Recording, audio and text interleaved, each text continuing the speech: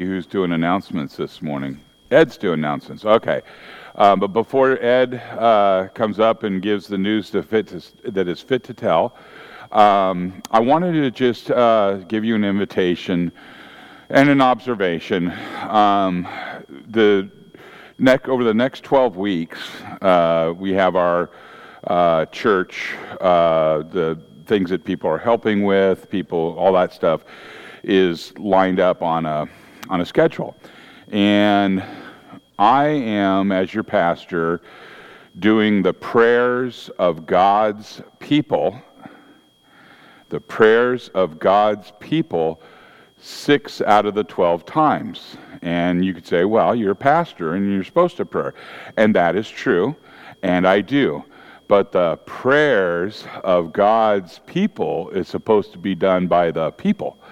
And so we make do, and I step in when we don't have somebody. But here's the challenge and or invitation. I encourage you, everybody sitting here, to prayerfully consider doing a prayer once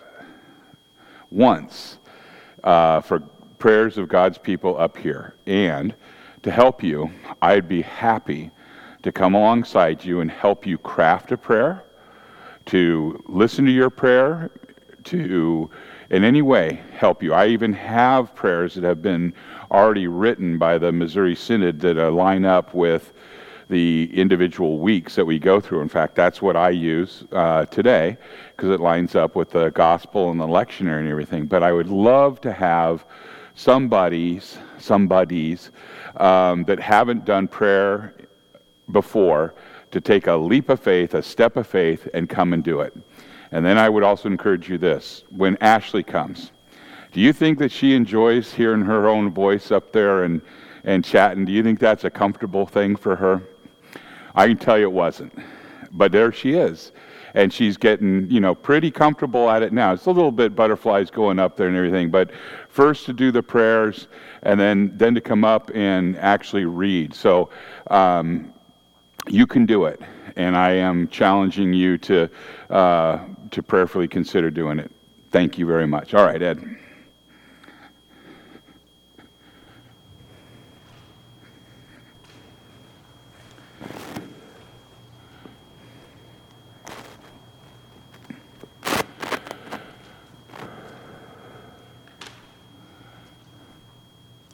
I was thinking about that idea of praying, but I'd probably cry through it and then wouldn't be able to finish the prayer.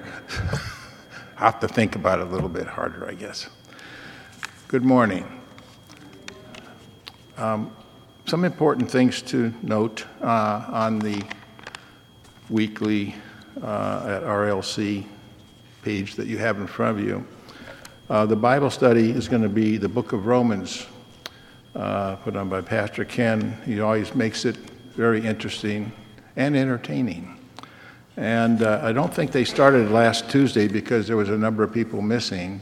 So he hasn't really started. It was supposed to start last week. So this Tuesday, if you could make it, and even more importantly, if you can bring a friend that's missing the good news, I think they would enjoy themselves if you could find a friend to invite. Moving on to men's Bible study, we always have room for men to come, and we do that in the pastor's office at 8 o'clock. One thing that people may not have looked at in their bulletin or thought about, except for a few, is where it talks about praise. On page 5 in your bulletin, you see that those who need prayer and a place to praise our Lord and Savior. If you like, you can put praises and have them published in the bulletin. So write or email Ashley about that, and she'll help you with that. I know I've got a lot to be happy about lately, so I'll probably put a couple in myself. One other thing, worship assistance. We have a schedule through October now, and it's available on the table in the narthex. But what we could use, and we prayerfully would like you to consider, is getting involved and contact Ashley if you can help. with the prayers, with the greeting, with the ushering, lectors, communion assistants, altar guild. All that is something that we'd like you to prayerfully consider. Another thing, the homebound, very important thing. Consider reaching out to those who aren't able to attend church. They love hearing from you, a call, a note, anything like that. And again, we will be, also want to mention on the bottom of that page, we have a special fellowship happening on August the 27th. Reformation will be hosting a baby shower for Linda and Matt Yabuki. For the little one that's yet to come, it's going to be Sunday, August 27th. We're going to have a little basket in the back, so if you'd like to bring a card to put in the basket for the newborn that's about to be coming here and visiting with us in October, I'm sure they would all appreciate that. That's all I have.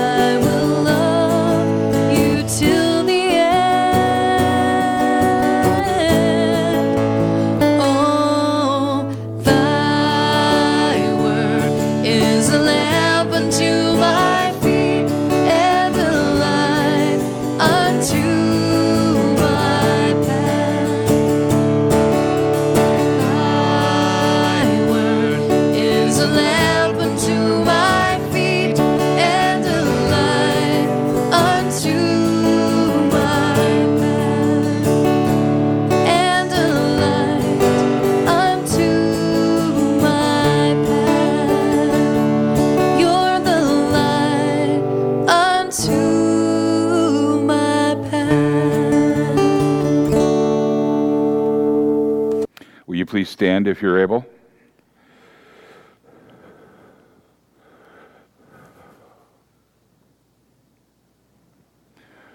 We come together this morning in the name of the Father, and of the Son, and of the Holy Spirit.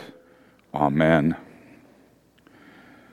Almighty God, to whom all hearts are open and all desires are known, and from whom no secrets are hid, cleanse the thoughts of our hearts by the inspiration of your Holy Spirit, that we may perfectly love you and worthily magnify your holy name, through Jesus Christ our Lord.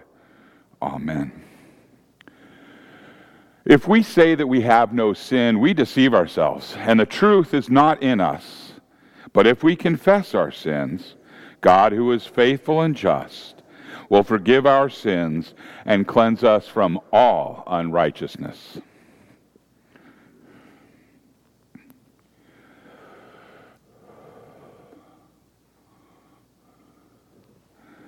Let us confess our sins to God our Father, most merciful God.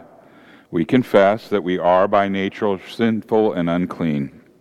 We have sinned against you in thought, word, and deed, by what we have done and by what we have left undone.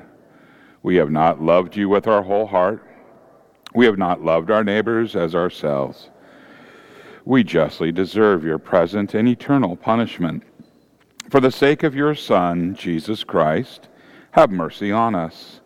Forgive us, renew us, and lead us, so that we may delight in your will and walk in your ways, to the glory of your holy name. Amen. Almighty God, in his mercy, has given his Son to die for you, and for his sake, he forgives you all of your sins. And as you're called and ordained servant of Christ, and by his authority, I therefore declare to you the entire forgiveness of all of your sins in the name of the Father and of the Son and of the Holy Spirit. Amen.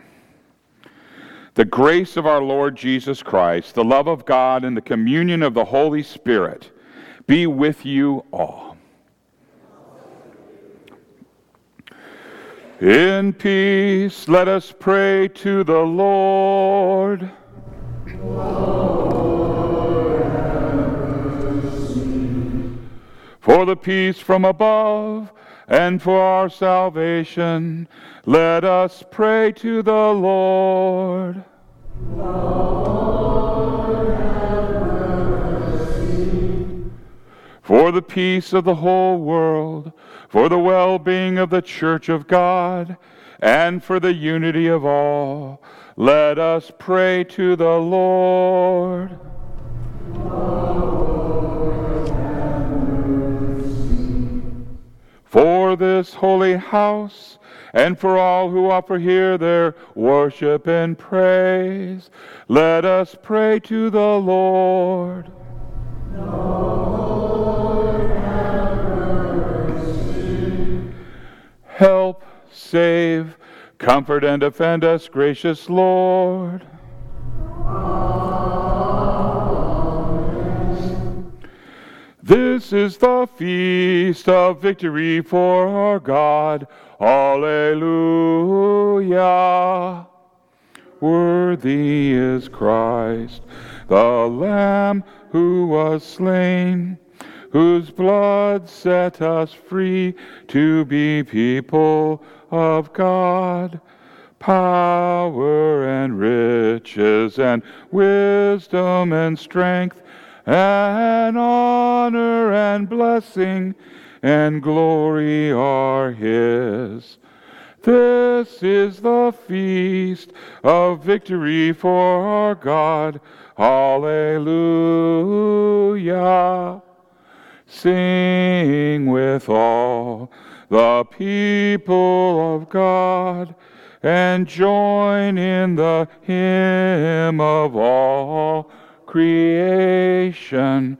Blessing and honor and glory and might be to God and the Lamb forever. Amen. This is the feast of victory for our God, for the Lamb who was slain has begun his reign. Alleluia,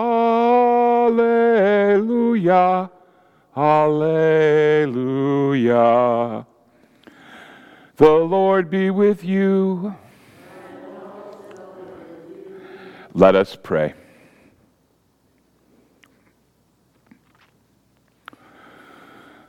Almighty and merciful God, preserve us from all harm and danger, that we, being ready in both body and soul, may cheerfully accomplish what you want done through Jesus Christ, your Son, our Lord, who lives and reigns with you in the power of the Holy Spirit, one God, now and forever. Amen. You may be seated.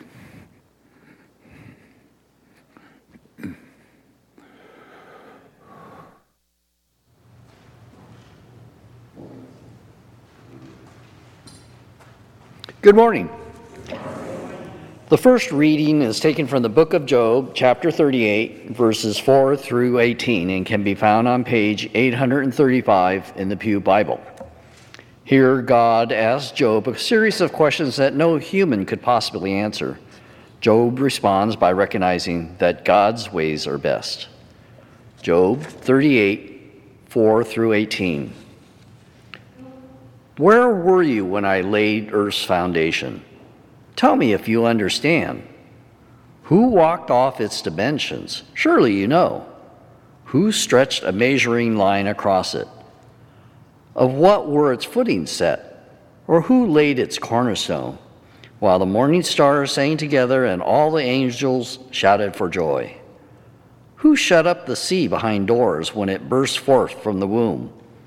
When I made the clouds, its garments, and it wrapped it in thick darkness, when I fixed limits for it and set its doors and bars in place, when I said, this far you may come and no farther. Here's where your proud waves halt. Have you ever given orders to the morning, or shown the dawn its place, that it might take the earth by its edges and shake the wicked out of it? Earth takes its shape like clay under a seal. Its features stand out like those of a garment. The wicked were denied their light, and their upraised arm is broken. Have you journeyed to the spring of the seas, or walked in the recesses of the deep? Have the gates of death been shown to you? Have you seen the gates of the deepest darkness? Have you comprehended the vast expanses of the earth? Tell me, if you know all this. We will read Psalm 18, verses 1 through 16 responsively, and is printed on your bulletin on page 6. This psalm was sang by David when the Lord delivered him from the hands of all of his enemies and from the hand of Saul. Psalm 18, 1 through 16. I love you, Lord, my strength. The Lord is my rock, my fortress, and my deliverer. My God is my rock, in whom I take refuge, my shield and the horn of my salvation, my stronghold. I called to the Lord, who is worthy of praise, and I have been saved from my enemies. The cords of death entangled me. The torrents of destruction overwhelmed me. The cords of the grave coiled around me. The snares of death confronted me. In my distress, I called to the Lord. I cried to God for help. From his temple he heard my voice. My cry came before him into his ears. The earth trembled and quaked, and the foundations of the mountains shook. They trembled because he was angry. Smoke rose from his nostrils. Consuming fire came from his mouth. Burning coals blazed out of it. He parted the heavens and came down. Dark clouds were under his feet. He mounted the cherubim and flew. He soared on the wings of the wind. He made darkness his covering, his canopy around him, the dark rain clouds of the sky. Out of the brightness of his presence, clouds advanced, with hailstorms and bolts of lightning. The Lord thundered from heaven. The voice of the Most High resounded. He shot his arrows and scattered the enemies. With great bolts of lightning, he routed them. The valleys of the sea were exposed, and the foundations of the earth laid bare at your rebuke, Lord, at the blast of breath from your nostrils. He reached down from on high and took hold of me. He drew me out of deep waters. The next reading is taken from the book of Romans, chapter 10, verses 5 through 17, and can be found on page 1760 in the Pew Bible. Paul clearly sets the foundation of Christian faith in this writing. Romans 10, 5 through 17. Moses writes this about the righteous that is by the law. The person who does these things will live by them. But the righteousness that is by faith says, do not say in your heart, who will ascend into heaven, that is to bring Christ down, or who will descend into the deep, that is to bring Christ up from the dead. But what does it say? The word is near you.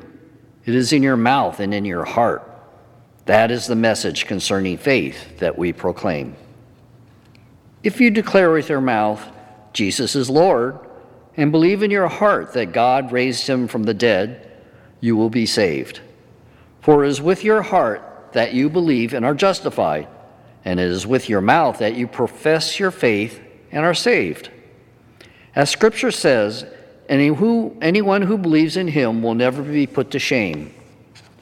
For there is no difference between Jew and Gentile. The same Lord is Lord of all, and richly blesses all who call on him. For everyone who calls on the name of the Lord will be saved. How then can they call on the one they have not believed in? How can they believe in the one whom they have not heard? How can they hear without someone preaching to them? And how can anyone preach unless they are sent? As it is written, how beautiful are the feet of those who bring good news. But not all the Israelites accepted the good news. For Isaiah says, Lord, who has believed our message? Consequently, faith comes from hearing the message, and the message is heard through the word about Christ. Here ends the reading. This is the word of the Lord. Thanks be to God.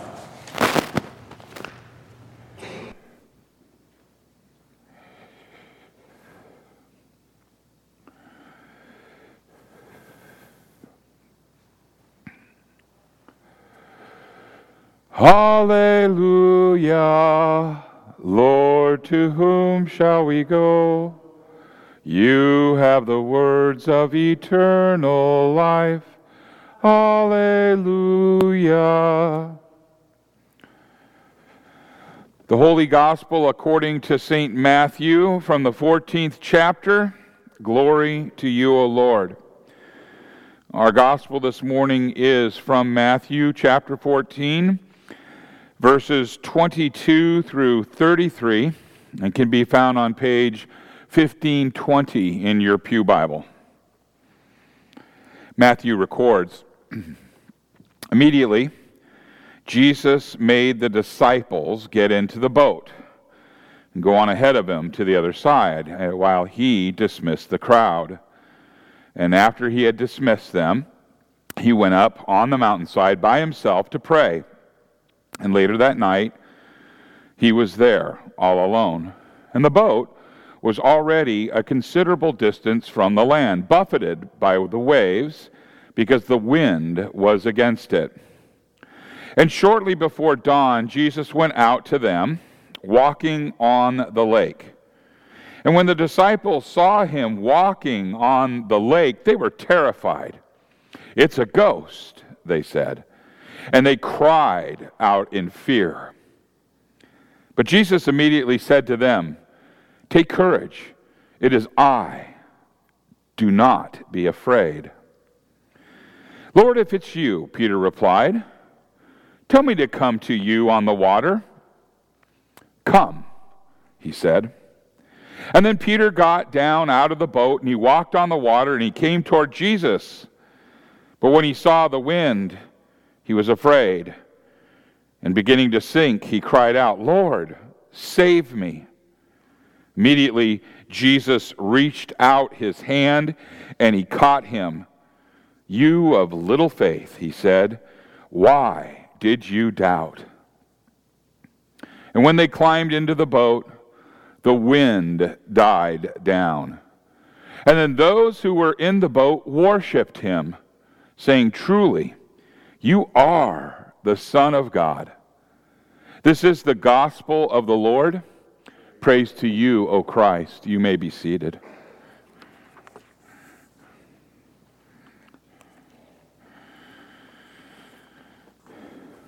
will you pray with me?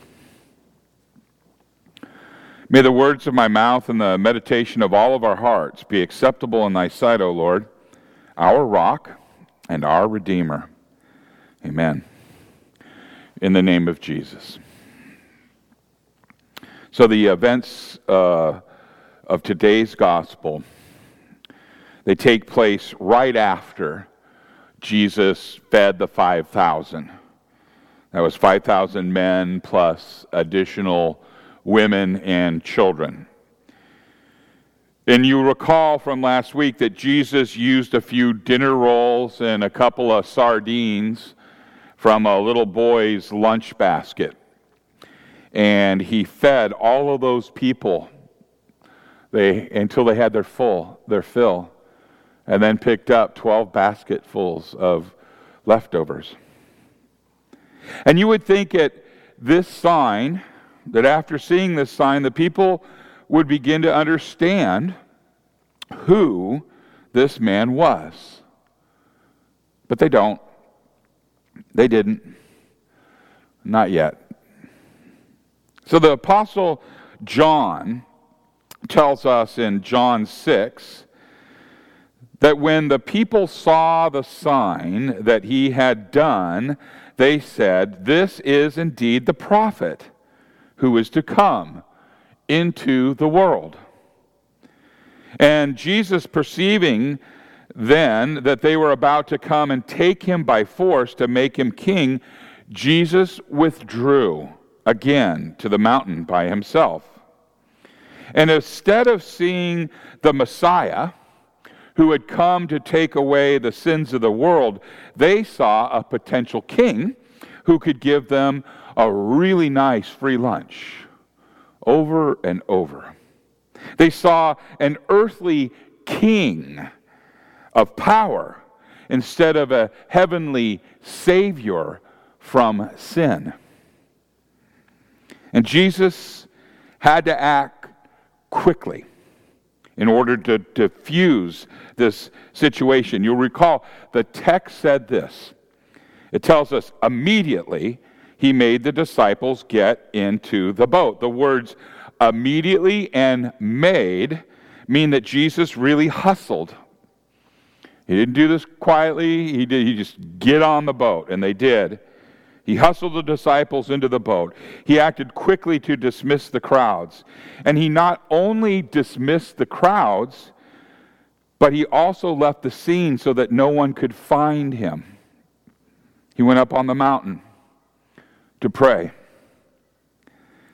And then what a contrast we see at the end of today's gospel, where we read, "Those in the boat worshipped him, saying, 'Truly you are the Son of God.'" There is no doubt that as the calm descended on the boat, everyone on the boat understood that Jesus is God, and they worshipped him as such. And the Holy Spirit used the events of the night, and especially the words and the works of Jesus, to change their understanding. When Jesus hustled the disciples into the boat and he sent them on the voyage, that should have only lasted a few hours. Just a few hours. And instead, while Jesus prayed on the mountain, the disciples, they were struggling. They struggled for their lives on that Sea of Galilee. And it seemed as if the wind and the sea had come to life and had conspired to be determined to torment these disciples. And if the disciples had tried to go to shore, they probably would have been broken apart on the rocks, and they would have died. And as far as they were concerned, their only hope they had was to battle the wind and the waves out there on that Sea of Galilee and just hope that they survived the storm. Now, the only problem is that we read that the storm lasted all night long. And the reading tells us that Jesus came to the disciples during the fourth watch. And the fourth watch, well, that ended at dawn. And the disciples, they must have been exhausted, and they were operating on what it could only assume pure adrenaline. And it's possible, perhaps, that the eastern sky had gone from dark black to kind of a gray, and just beginning to turn gray with the promise of a dawn. And then the disciples look out over the waves and they saw a figure on a stroll on top of the waves coming towards them. And in their exhausted state, they thought that Jesus was a ghost. They thought he was a ghost that was coming to escort them to a watery death. And it is no wonder that these guys did not shriek in the purest terror. They were afraid. You know, the disciples, they remind me so much of our natural state as we are born into this world. You see, most people believe in some sort of God, a little g God. You know, in your Bible, anytime you see the big G, that's God. You see little g, those are the little idol gods. So most people believe in some sort of a little g God, but the general concept of a little g God goes something like this. The people of the world say, if I do the best that I can to obey my little g God's will, he will make up the difference and get me into heaven. As long as I do my best, my little g God will do the rest. If I do my best, my little g God will bless me. If I am not receiving any blessings, then I must not be doing my best, and I need to try harder. And things can seem to go along pretty good with that kind of a theology of a little g God. They can go real well in a home-brewed concept of little g gods until we encounter a crisis. Something so big that causes us to rethink our lives. For the disciples, it was a life-threatening storm. But the crisis can take many other forms. Maybe it's a doctor. And the doctor says something like, I don't really like the look of that spot. I'd like to take a biopsy and send it to the lab. Maybe a crisis sounds like this. It's a late-night voice that says, hi, Dad. I'm fine. I just wrecked your car. Or I'm in jail. Whatever it is, we begin to think back over our lives when the crisis comes, and we see that we have not lived a big G God-pleasing life. And as the crisis causes us to review our lives, whatever that crisis may be, we realize that we have loved our own pleasure more than we love God. We have placed our agenda above God's agenda. The honesty and clarity of a crisis forces us to look back over our lives and realize that we truly deserve to drown in the sea of our own sin and then suffer in the fires of hell. And if God judges, God the Father Almighty, true God, if he judges us under our own natural understanding, then the only thing that can happen is that he'll find us guilty and sentence us to eternal doom. But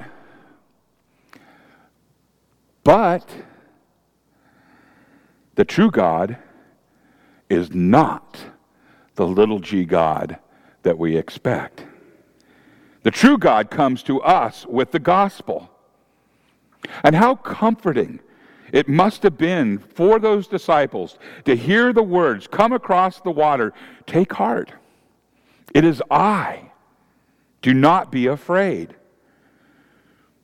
It was not death, but it was life that walked toward them on the water. It was their beloved Master, their Savior, who came to them in the midst of a crisis to bring them their salvation. And the gospel emphasizes the fact that Jesus came to them.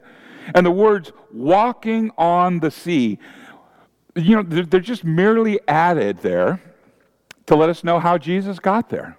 He walked on the top of the waves.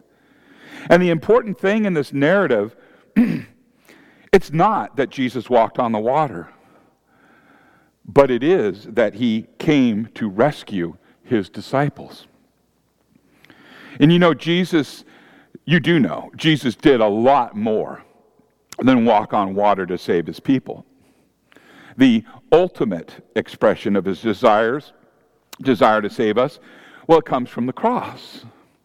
And for it is on the cross that Jesus became the greatest sinner. Jesus became the greatest sinner of all time. Not with his own sin, but with your sin and my sin and the sin of the entire world put upon him. And the Holy Spirit, inspired Paul to write this in 2 Corinthians 5. Paul writes, "For our sake he made him to be sin who knew no sin, so that in him we might become the righteousness of God." You see, Jesus carried that sin to the cross, and he sacrificed himself in order to remove that sin from the world. Here's how that worked. When Jesus died, that sin died. The sin of the whole world died with him. And when Jesus rose, he left the sin in the grave, where it can have no power over us, over those who are in Christ. Now, Jesus comes to each and every one of us, and he brings salvation to us. He does not come on the water of the sea, but he comes in the water of baptism. When God's water is joined with God's word, according to God's command, the old natural man who enslaved us to sin is drowned. He dies with all sins and evil desires, and in his place, a new holy man arises who lives before God in righteousness and purity forever. Now, it's true that no life has only one crisis. And we see that in today's gospel as Peter tried to walk on the water. They had the crisis of the storm. Peter gets out of the boat. The Bible doesn't really tell us why Peter asked to walk on the water. But we know Peter, right? After all, it doesn't seem like Peter often has a reason for doing what he does. He's just Peter. Regardless of that, there is Peter asking, "Lord, if it is you, command me to come to you on the water." And we know it must have been okay because Jesus said, "Come." And so Peter did. He got out of the boat and he walked on the water and he came to Jesus. And then we read that Peter began to realize that what he was doing. And he got so distracted by the wind that he began to sink. And in an instant, Peter had gone from an example of God's power at work in us and in him to an example of human doubt and failure. And all Christians go through this. We go through this struggle in some way. Paul said, He described it this way, his struggle. In Romans chapter 7, he said, I know that nothing good dwells in me that is in my flesh.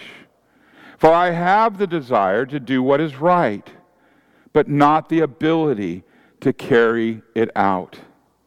For I do not do the good that I want, but the evil I do not want is what I keep on doing.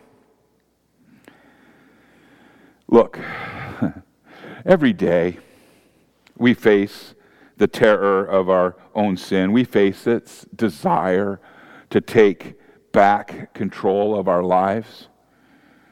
And fortunately, our baptism is not a one-time thing. We live continually in our baptism as we daily join Peter and we cry out to God in prayer, Lord, save me. Now, Martin Luther wrote this in the Small Catechism.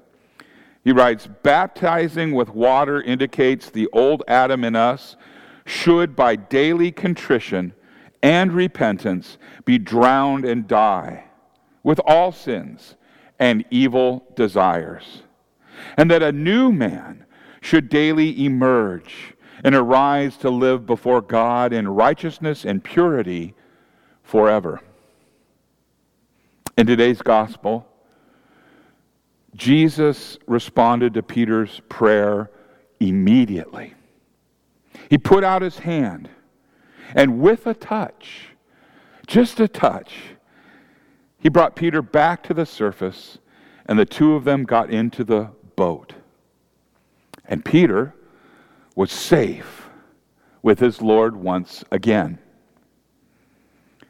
Now, Jesus also promised to be with us, all of us, until the end of the age. And when we sin, he rescues us. His almighty power is always with us to keep us safe with him forever. He left his throne on high, and he died on the cross to save us. And he is not going to let us get away from him again. In the name of Jesus, amen.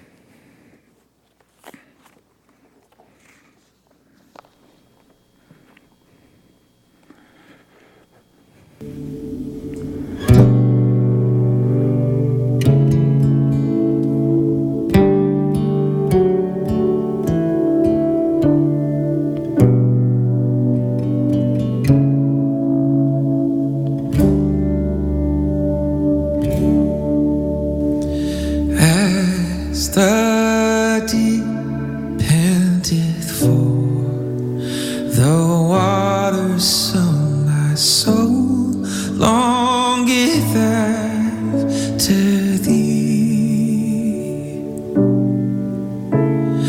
You alone are my heart's desire, and I long to worship thee. You alone are my strength, my shield. To you alone may my spirit yield.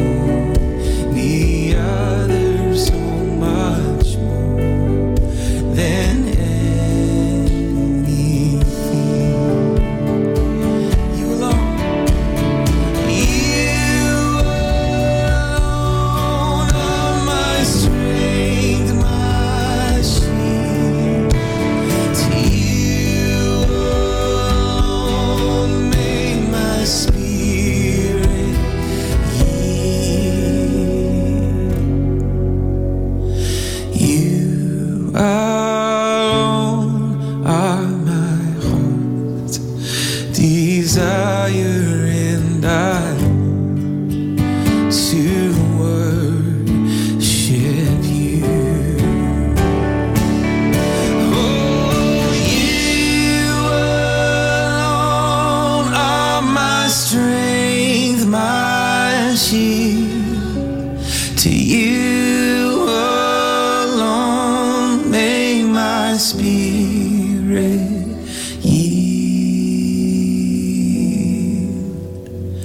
You alone are my heart's desire, and I long to worship you. Oh, I long to worship you.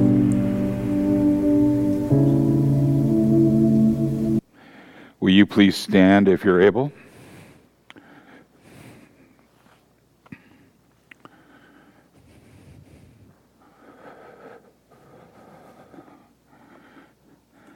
Let us now confess together our faith to the words of the Apostles' Creed, found on page 3 of your bulletin.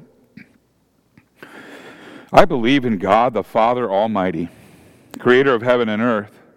I believe in Jesus Christ, his only Son, our Lord. He was conceived by the power of the Holy Spirit and born of the Virgin Mary. He suffered under Pontius Pilate, was crucified, died, and was buried. He descended into hell, and on the third day he rose again. He ascended into heaven and is seated at the right hand of the Father. He will come again to judge the living and the dead. I believe in the Holy Spirit, the holy Christian Church, the communion of saints, the forgiveness of sins, and the resurrection of the body, and the life everlasting. Amen.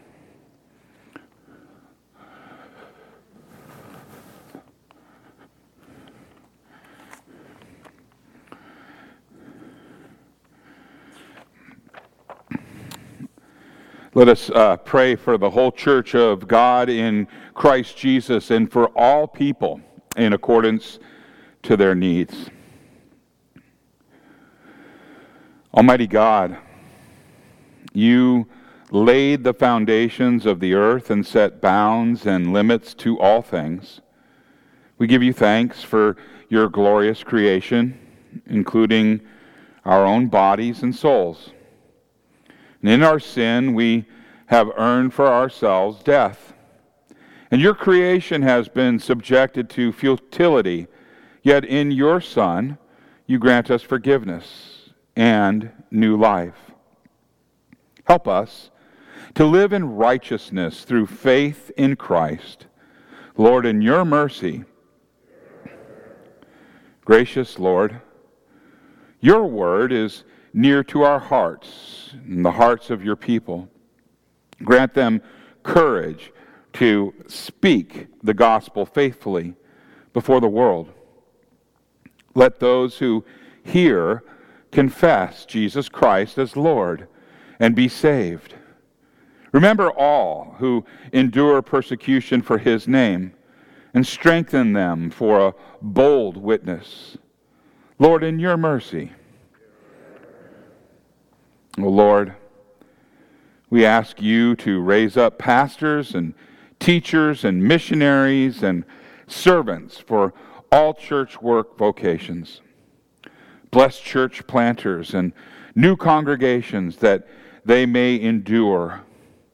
Bring hope and renewal to all struggling congregations and to the pastors who serve them. Do not let fear keep us from your word and sacraments. Lord, in your mercy, help us. Help us to trust in you at all times, that we may not doubt or fear, Father. Grant us confidence in all that you have promised to bestow daily and richly upon your people. Lord, in your mercy. O Lord, You supported Peter in his doubts and fears. Keep us from sinking into despair when we suffer the trials of this mortal life. Be with those who are in need, especially Teresa, Sandy, Laura, and Laurel, who is with us in worship today.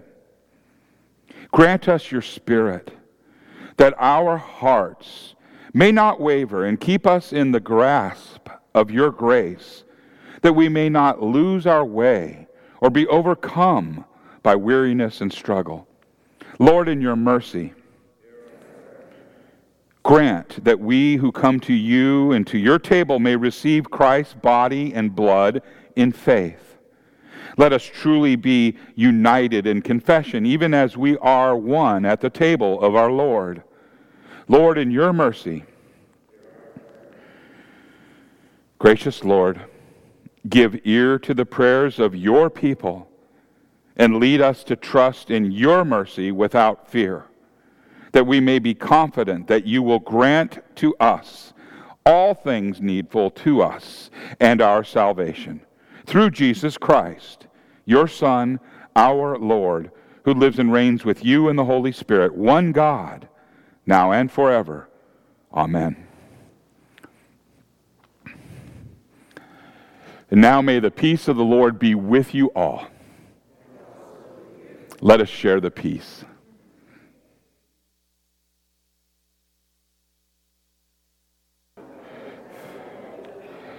Will you please pray with me? Blessed are you, O Lord our God, maker of all things. Through your goodness you have blessed us with these gifts.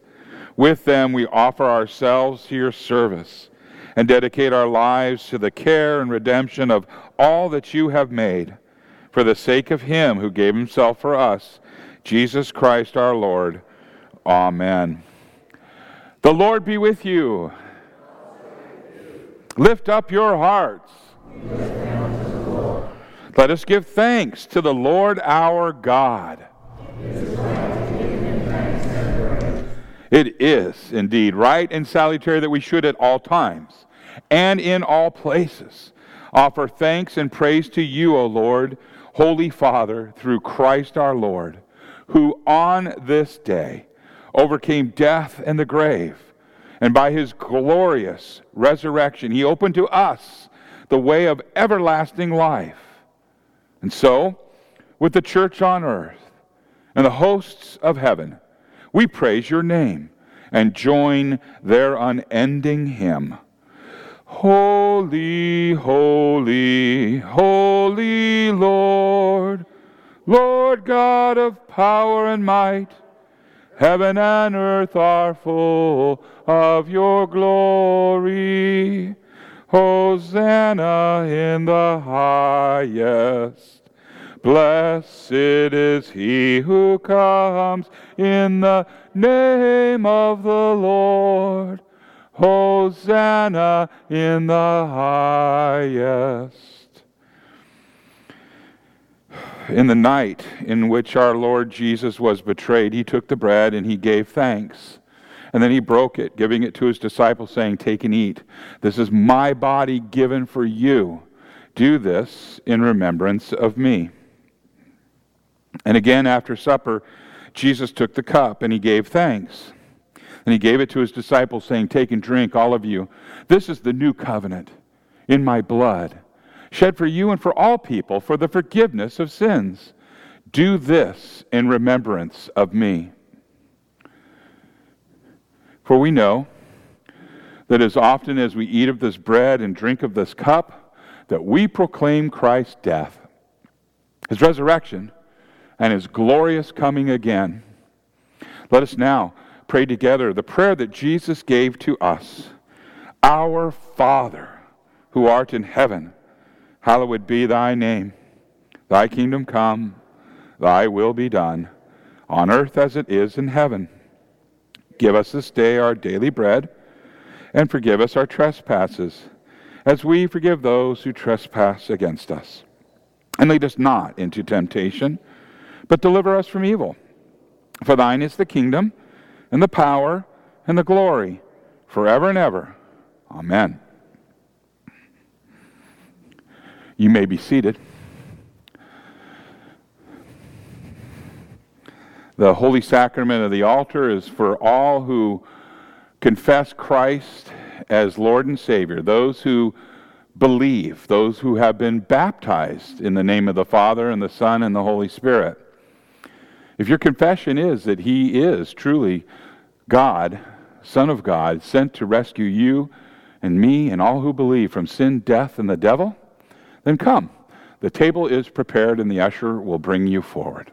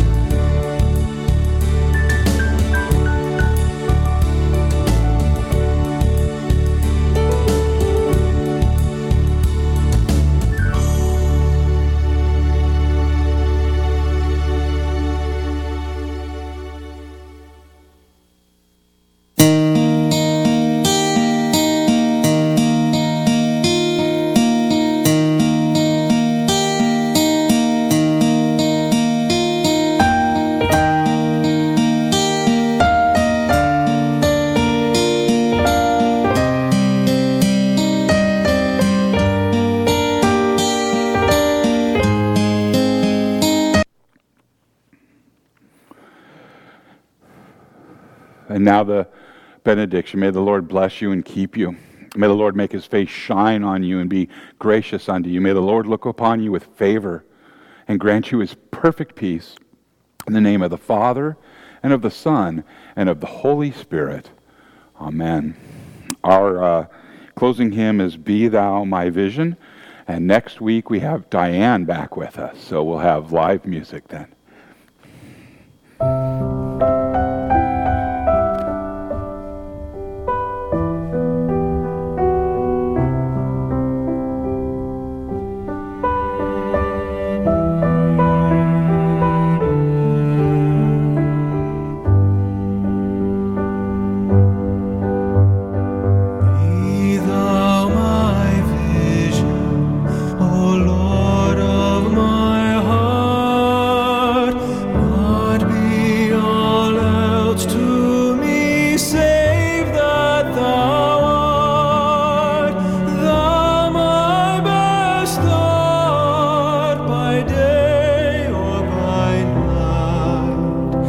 Waking or sleeping, thy presence